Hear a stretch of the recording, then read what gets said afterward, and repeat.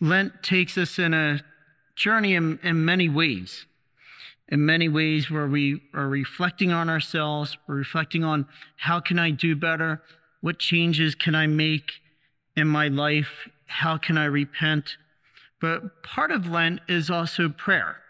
Prayer is a very important part of Lent. Prayer is how we journey toward God. So if we're going away from something, away from sin, we need to go towards something.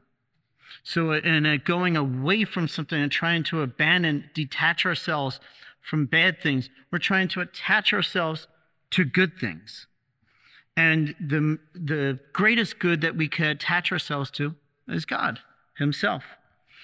So the first thing about prayer is that God wants to answer our prayer even more than what we want to ask for. So God loves us so much that he wants to give us even more than what we ask for. So like if you ask God, free one soul from purgatory, God will say, only one soul? I want to free 1,000 souls, 100,000 souls worth a city. See, God is so good, but we may just think, oh, wow, 1 soul or 5 souls, that's really big. I'm really asking a lot. But God wants to give us more than even what we want to give, than what we want to ask for. But God wants to see us give an effort in our prayer.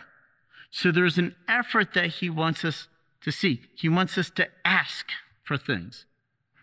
That is, petition God for what you need. Ask and pray for other people. It's what's called the prayer of intercession. So we can have the prayer of petition and the prayer of intercession. The prayer of petition is asking for things, that we ask for what we need. So even before you pray the rosary, if you pray the rosary, ask the Lord for things. Ask him. And intercede for others. Pray for others. And your list will be so long that you could be there all night, just petitioning and asking God for different things in your life. Now, you can do a general prayer if you got too many petitions. You do something general, and the Lord will still answer those general prayers. So the first is ask. Ask the Lord. Don't be afraid to ask. Don't say, oh, God won't answer my prayer. No, ask with faith, because God is generous. He wants to give us what we need. Seek in prayer. Seek and you will find. So there's a seeking in prayer. Sometimes he'll appear to hide himself. I call it the hide and seek game. God, where are you? Where are you in the midst of all this? And yet God is there. He's just hiding for a time. And so you have to keep seeking him. And he wants you to seek because he wants you to persevere in your prayer. Because the more that you seek, the more that you grow in your prayer. And so the Lord wants you to seek and to find him and to keep seeking him. And then he says, knock and the door will be open to you. The knocking is a knocking on the heart of Christ. Keep knocking. Keep knocking. And say, hello, Jesus, are you there? Hello? Keep knocking. Keep knocking. How many times do you have to knock?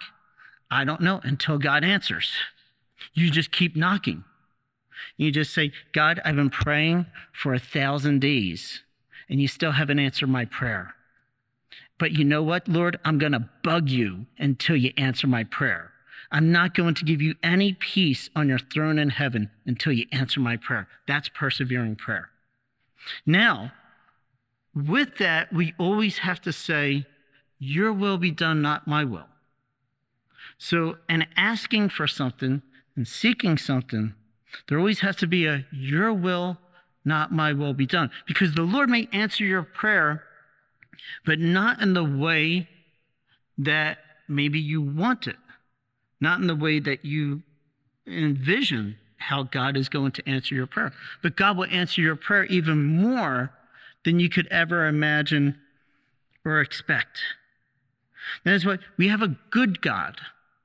We have a God who wants to give us more than we even ask for. But we have to keep asking. We have to keep seeking. We have to keep knocking on the door. We have to keep persevering. A lot of times, if you do a holy hour, I've noticed this, that in a holy hour, it will appear as if God is absent for the entire hour. And you could have aridity. You could have distractions. There could be bugs around you, and you're distracted by the bug. Or there could be a ticking clock. We have a ticking clock in here. You're distracted by the ticking clock.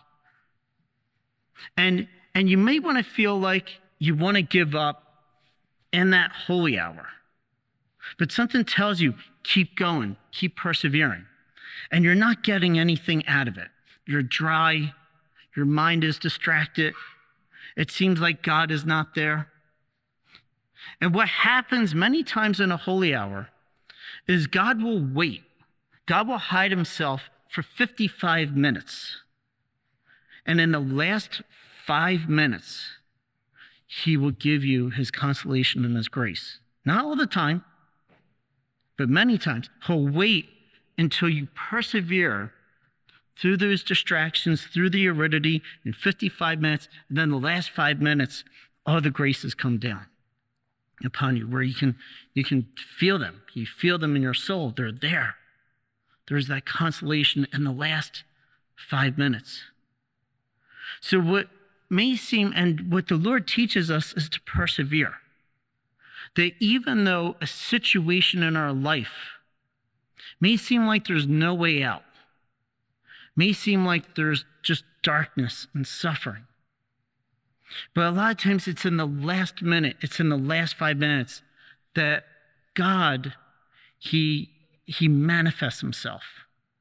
God is always the one who he allows evil, say, to triumph, but it's not a definitive triumph. It appears that evil is triumphs. And it appears that God is defeated. It appears that the good are defeated. And so God, he allows himself to be defeated in order to have the final victory over evil. It's very strange how it appears like God is knocked down. He's a boxer. He's knocked down. It appears he's knocked out. And then at the last minute, he comes and bam, knockout. That's the resurrection. And all evil is down on the ground.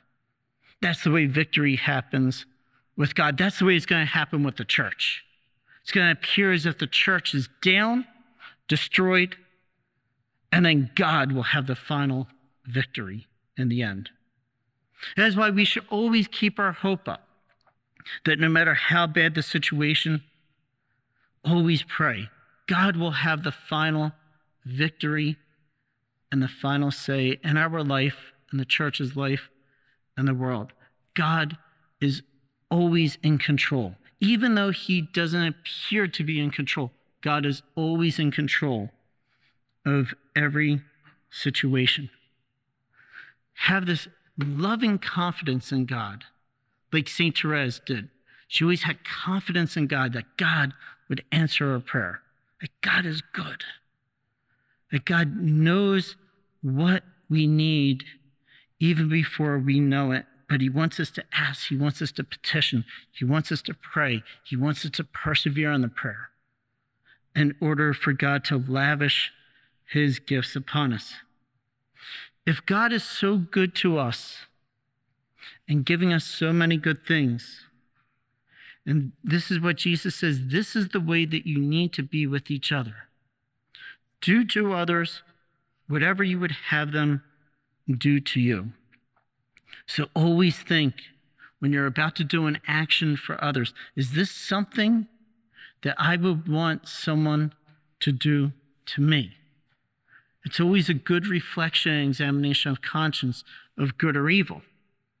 Is the action I'm about to do, would I want that action to be done to me, or would I not? If you don't want it to be done to you, it's probably evil. If you do want it to be done to you, then it is good.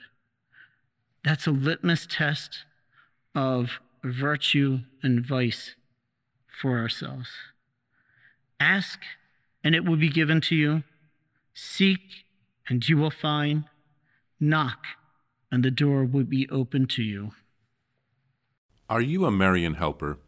Join our Spiritual Benefit Society and start sharing in the graces of all the daily masses, prayers, and good works of Marian priests and brothers all over the world. Sign up is free and easy.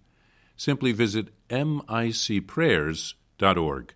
That's micprayers.org. Thank you, and God bless you.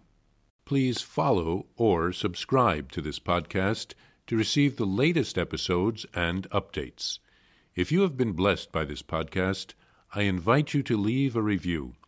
Reviews greatly improve our podcast ranking and will help spread this podcast to other people throughout the world. Are you enjoying this podcast? I invite you to listen to more shows brought to you by the Marian Fathers of the Immaculate Conception. Join us daily for enriching spiritual content, which will help you on your journey with Jesus Christ. Simply visit DivineMercyPlus.org for a complete list of our shows. That's DivineMercyPlus.org. Are you a Marian helper? Join our Spiritual Benefit Society and start sharing in the graces of all the daily masses, prayers, and good works of Marian priests and brothers all over the world. Sign up is free and easy. Simply visit micprayers.org. That's micprayers.org. Thank you, and God bless you.